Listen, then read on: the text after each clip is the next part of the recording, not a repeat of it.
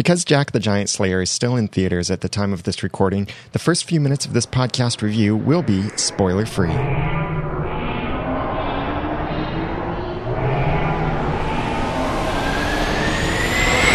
you just watching?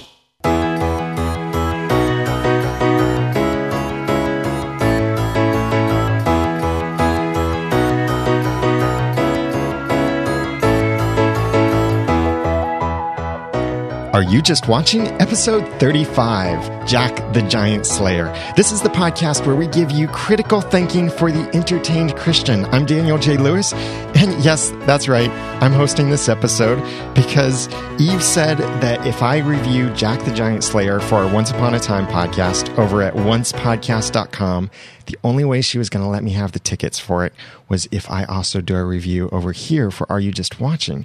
And I think Eve is doing a fantastic job with Are You Just Watching? And she roped me into doing this little review for you guys. So, hey, hi. Thanks for having me back. Anyway, let's talk about this movie, Jack the Giant Slayer. This is a bit of a different take of the Jack and the Beanstalk story. It's a little bit of the mixing of two different slightly similar stories, because there's the classic story we all know, Jack and the Beanstalk, which is the thing with the cow, the beanstalk, the fee-fi-fo-fum, I smell the blood of an Englishman, all of that. That's the traditional Jack and the Beanstalk story. There's also another story that is Cornish fairy tale, and it's called Jack the Giant Killer. Now, it doesn't have much similarity to Jack and the Beanstalk, but it does still have this Jack character. There are these giants, and the character Jack wants to be a knight of the Round Table and ultimately is rewarded with that. That's in the Jack the Giant Slayer, or Jack the Giant Killer fairy tale. So some of that has been brought into this movie, but primarily the movie Jack the Giant Slayer is more a retelling of Jack and the Beanstalk. But it's a very different approach to it. And at the very end of the movie, and I won't give any spoilers away yet, I'll save that for in a few minutes, but at the very end of the movie, they then show you this kind of audio evolution montage of how the story changed, lost details, picked up details, things were changed around, moved around, kind of like playing telephone. And you then hear the story change from what they show in the movie to the story that we know as Jack and the Beanstalk, with the cow, the mother, the beans, being a price for the cows, and the magic harp and the giant wife and all of that stuff. That's how this all came about, according to the movie, is that just through legend and retelling of the story, then the story changed to be what it is that we know today. Jack the Giant Slayer is a movie from Warner Brothers. And it's a movie that doesn't take itself too seriously. They use a lot of humor throughout this, which I think was great, because Jack the Giant Slayer is fairly violent. Now, it's not gory violence. And I would say on a scale of violence, gore, scare, that kind of stuff, compared to Harry Potter, I would say that Jack the Giant Slayer is much lower than that gore and scariness factor of Harry Potter. But there is plenty of violence, but like with characters getting their heads bitten off, but you don't see the blood. It's not gory. It's not gross. The giants are gross looking. They're just kind of a bit grotesque in their design, kind of like ogre-ish. But it's not overly scary. But I would say probably kids under 8, you might want to think carefully about it, because, of course, they could have nightmares related to the giants. But the movie doesn't present itself so seriously that it tries to be a scary giant movie. And part of this is because they bring in so many humor elements to it. Some of it, I feel like, is they're mixing modern humor, the kind of thing like, there's someone behind me, isn't there? They use that several times, and that's a kind of joke that I feel like I'm tired of hearing. And it just, to me, it felt like it didn't fit too much in this movie. But that's because Jack the Giant Slayer doesn't take itself too seriously. And I got to see it in 3D. My wife really liked it in 3D. I felt like it was okay, not just didn't really stand out to me as a 3D movie, but I'm just skeptical in general of 3D movies, because I feel like I lose interest in the 3D, or I stop noticing the 3D after just a few minutes of the movie. So it's up to you if you want to see this movie in 3D or not. But my personal advice would be, if you're going to see a movie in 3D, pick something else to see it. But my wife felt like this was the best 3D movie she's seen in a while, that she really liked the way the 3D came out. And my wife and I reviewed the movie together over on our Once Upon a Time podcast. So if you go over to oncepodcast.com/83, you'll get to hear some of our story there and our review of it. Now, there are several interesting religious elements brought into this that clearly were not part of the Jack and the Beanstalk story. But in this, there are monks. There is talk about gods, about reaching out to gods. One of the giants even asks, "Do you believe in God?" And there are statements about evil and betrayal and stuff. So there are some interesting discussion points for this. Certainly not something that's going to ultimately big time challenge your worldview, but we'll get into a couple of the more details in a moment after I play the music for this, when I then go into the spoiler discussion about this. But it was a fun movie. I enjoyed it, and my wife enjoyed it, and you might enjoy it too. So we would love your comments on Jack the Giant Slayer. Please go to areyoujustwatching.com/35 to comment on the show notes for this episode, and let us know if you saw Jack the Giant Slayer, or maybe you just saw the trailer. What are your impressions? What did you think of the movie? What stood out to you? We'd love to hear from you from that. As well, Eve is doing this great segment as part of Are You Just Watching, of her section of Did You See That? And so please submit some content for that. She would love to have the things that you notice about movies, TV shows, commercials, anything like that, that you realize that we as Christians should be thinking critically about these things, and something that we might just be not realizing what's going on. But when you take a critical thinking approach to it, you realize, oh, that's what they're saying. So please send that stuff, and send any feedback in general to Eve and to us as part of this network of podcasts. So email feedback@areyoujustwatching.com, or call and leave a voicemail at 903-231-2221. You can also go to areyoujustwatching.com and click on the send a voice message link to record a message right from your computer as well as from your iOS device. And again, the show notes are areyoujustwatching.com/35, and you can comment there and share the episode with your family, friends, and so on. So now let me play, just before I go into the spoilers discussion about this episode, or this movie. I'm so used to saying episode because of Once Upon a Time.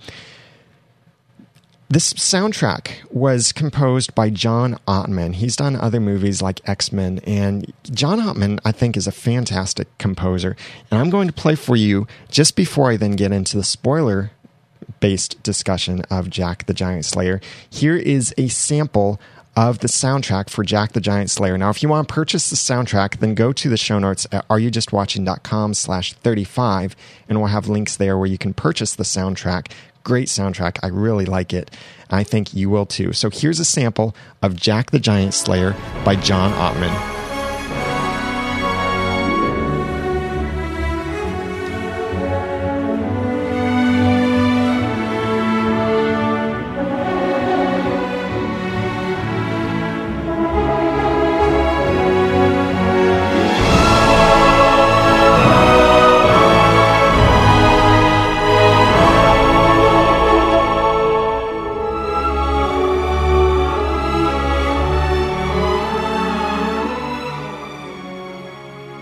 So at the heart of Jack the Giant Slayer is a love story, which you wouldn't expect, but interesting how they fit it in there. So now, if you don't want to be spoiled on Jack the Giant Slayer, then stop listening to the podcast now and you can come back later.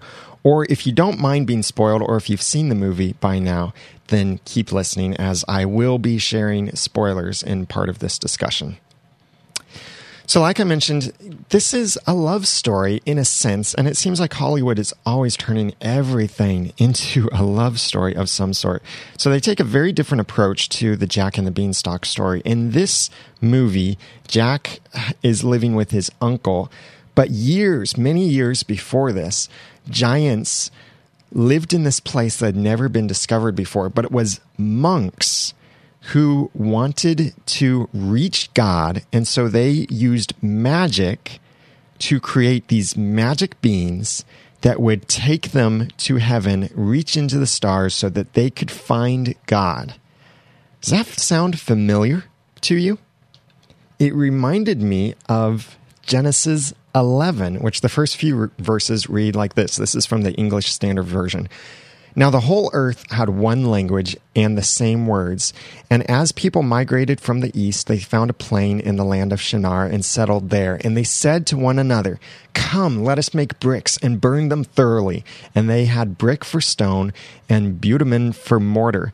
Then they said, "Let us build for ourselves a city and a tower with its top in the heavens, and let us make a name for ourselves, lest we be dispersed over the face of the whole earth." And the Lord came down to see the city and the tower which the children of man had built. And the Lord said, "Behold, they are one people, and they all have one language, and this is only the beginning of what they will do, and nothing that they propose to do will now be impossible for them. Come, let us go down and there confuse their language so that they may not understand one another's speech." And that's the story of the Tower of Babel, as some people say, the Tower of Babel. And when we got languages in our history, and also the then forced cultural splitting, people groups forming, people spreading across the land then. And there are several different interpretations of what this biblical story account of the Tower of Babel means when it says, "Build a tower with its top in the heavens."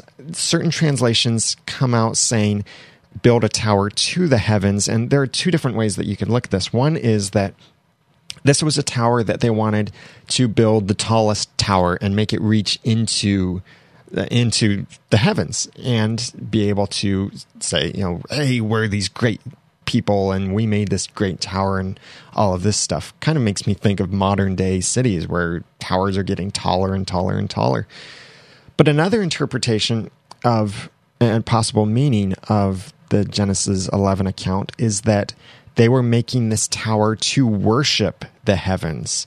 A tower to the heavens, meaning as worship for the heavens. Either way, because certainly back then they were worshiping false gods. Either way, I think there's a very interesting connection here to Jack the Giant Slayer, because these monks who were considered holy men, and they were referred to people who served God, it said in the movie that they wanted to reach God, and so they used magic. The irony there. You do not need magic to reach God. That right there, that's a major point. See, so many people are on this major search for God and quests to find God, find the answers. My wife and I recently watched the movie Contact, which, if you've seen that or read the book, it's by Carl Sagan, who became a creationist shortly after his death. And wait for it.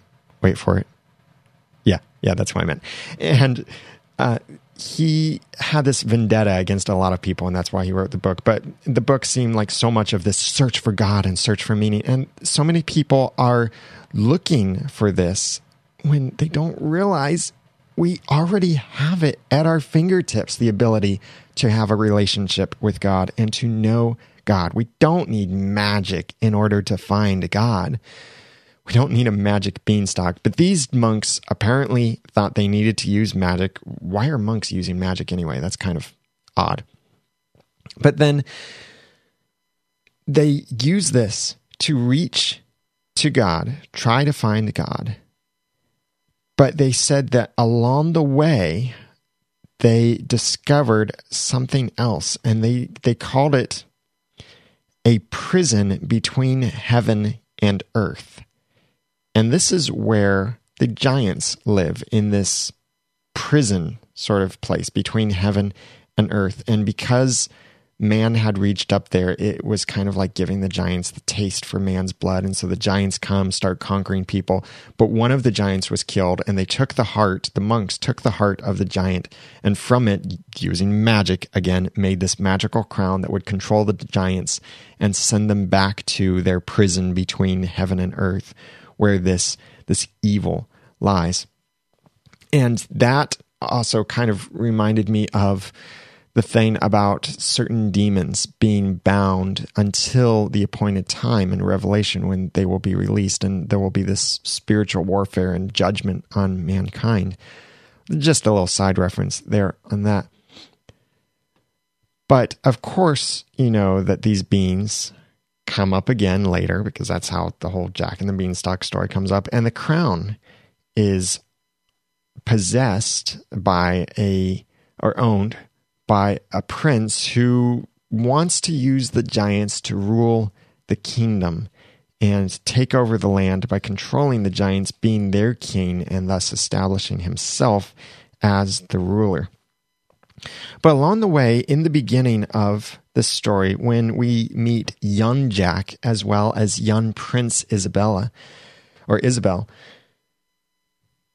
we hear several things mentioned, and we see many parallels between Jack's life and Isabel's life. Jack as this poor kid and who loses his father at some point, and Isabel, the princess living in the palace. There are a lot of parallels, and their dialogue actually goes back and forth, cuts between what Jack is saying with his uncle as well as what the princess is saying to her father, the king. But often the story was referred to as being just a story and something read to kids at bedtime. I know this is the approach that many people also take to the Bible, that the Bible is just a book of stories. Well, how do we know that the Bible isn't just a book of stories? Well, as Christians, I believe that we should be taking the approach that the Bible is the infallible, inerrant Word of God, and we should assume that it is true. Taking that approach, and this is not a ridiculous approach, because others do the same thing, they just have a different starting point. Their starting point is the Bible isn't true, and instead their interpretation of the past is true, or certain things that they are choosing to believe on faith is true. So they're using the same kind of faith, the same kind of belief, just a different starting point. They're believing in something completely different because of their starting points. So we know that the Bible is not just a book of stories because, well, when we approach the Bible as a book of history containing historical accounts of actual events, and then we go out looking for these events, we find them. So when we use the Bible as our worldview, kind of like a pair of glasses, and then look at the world around us, the world makes sense. And we find things that confirm the Bible's historicity and not prove it, because if something else can prove the Bible, then that means that something else is superior to the Bible. The Bible is the superior truth. So other things will continue to confirm the truth of the Bible and confirm to us that the accounts that we read in the Bible are not just stories. When I have kids someday, I'm not going to tell them Bible stories. I'm going to tell them this is a real thing that happened, that the Bible records the historical event. This is the biblical account of this event. I'm not going to say this is a story from the Bible, because then that's what leads to things like the bathtub ark with the giraffe sticking out of the top, or like, oh, this is just a cute story, and when you grow up, throw it out with the Easter Bunny and Santa Claus and all of that stuff. So all of that from one line in this. But then at some point, Jack asks his dad, after he finished telling the story of the giants, and Jack asked his dad, who his dad was saying, it's just a story, it's not real. And then Jack asked his dad, how do you know giants aren't real? And his father's response was very honest, but also telling. His father then, after having already said things like, this isn't real, it's just a story, his father then said, in response to, how do you know giants aren't real? He said, I don't. And that's an issue that many people who reject the truth of the Bible have to face, is how can you ultimately know that what the Bible claims is not true? You can't. If you reject truth, then you have to accept anything else in its place. Now, how do we know that the Bible is true? Well, many things, science, history, archaeology, chemistry, all of this confirms the Bible's historicity, confirms the accounts in the Bible, confirms all of these things that are easily verifiable in the Bible. And as Jesus said in John, he said that if I tell you about earthly things and you don't believe me, then how can I tell you about heavenly things and you believe me? Because see, when the Bible tells us about earthly things, we can trust it and we can validate it. We can confirm it, not validate, confirm. I'm sorry, use the wrong word there, but we can confirm these things. So then we know when there are things that we can't quite confirm yet, like what heaven will be like, or the spiritual things, then we know that because there's a history of telling the truth, then we can trust the things that we can't confirm yet, but those things that we trust in and accept by faith that will come to pass someday. So what God will do someday. The monks were also teased a little bit by a couple of the bad guys from Jack the Giant Slayer. One of them said, a kind of dopey guy said, "Why do the monks shave their heads like that? So God can see into their brains?" And yeah, it is a kind of funny line and funny thing, but it's also insulting a bit what the monks feel like was something serious. And I'm talking about, there are many Christian monks in history, people who truly were passionate about God and chose to live a different lifestyle. Now, that doesn't mean we agree with every decision that they made, but certain things like the shaving of their heads, they didn't want anything between themselves and God. So they shaved their heads to allow direct access between man and God. Now, that's not something we necessarily agree with biblically or see support for biblically. But it is admirable that they did this thing to be different, to stand out, to dedicate themselves to God. We don't have to shave our heads for that, but we need to live a life holy and connected with God and not living like the world, but living separate from the world. Later on, as the giants were just about to attack the regular Earthland, a very interesting thing was said, and I can't remember now which character said it, but about the giants being referred to as kind of a darkness and evil. They said, once darkness gets a taste for light, it won't stop until it consumes the sun. And that is a great definition of evil, of darkness. But it's not a taste for light, it's just men, Scripture says, men are evil. Men love the darkness because their deeds are evil. And God is light, and in God is no darkness at all. So darkness cannot consume the light. Darkness is the absence of light. Evil is the absence of good. Lies, untruth, are the absence of truth. So you take truth out, then you have to accept lies in its place. You take the light away, and you get darkness. And I like how they brought that up in this, that it reminds me a little bit too of just the battle that we have over our own lives as Christians and the struggles that we can face sometimes. I remember a story that I've got it somewhere on my bookshelf. It's in a box somewhere in my house, but a story about a sword. I think the story was called The Shining Sword. It's a kid's story, and it has all of these parallels, and it tries to be kind of like Pilgrim's Progress in that everything is an allegory of something. And they refer to a besetting sin, a particular sin that someone struggles with, and the way they illustrate that is a giant as the besetting sin, and that each person needs to conquer their besetting sin, their particular giant. Someone else can't conquer that giant for you. You have to conquer it and master the sin. And like Scripture says, casting down every imagination and every high thing that exalts itself against the knowledge of Jesus Christ, and because of the armor of God. So this line reminds me of what can happen when we let sin take hold in our lives. Once darkness gets a taste for light, it won't stop until it consumes the sun. Just like once we let sin into our lives go unconfessed, undealt with, it can consume our souls and cause us to then completely change, rebel against what God wants us to do, rebel against what we believe in, betray our own beliefs because of the sin, the darkness that we let in. Not quite like a massive giant coming down the beanstalk, but if that illustration works for considering what sin does in your life, then that works well. One of the giants actually asked the question, do you believe in God? And I didn't quite get what the response was to it, but I was thinking, oh, this is going to be good. But it kind of went nowhere after that. It fizzled out a little bit and didn't develop into much more of a theological statement after that.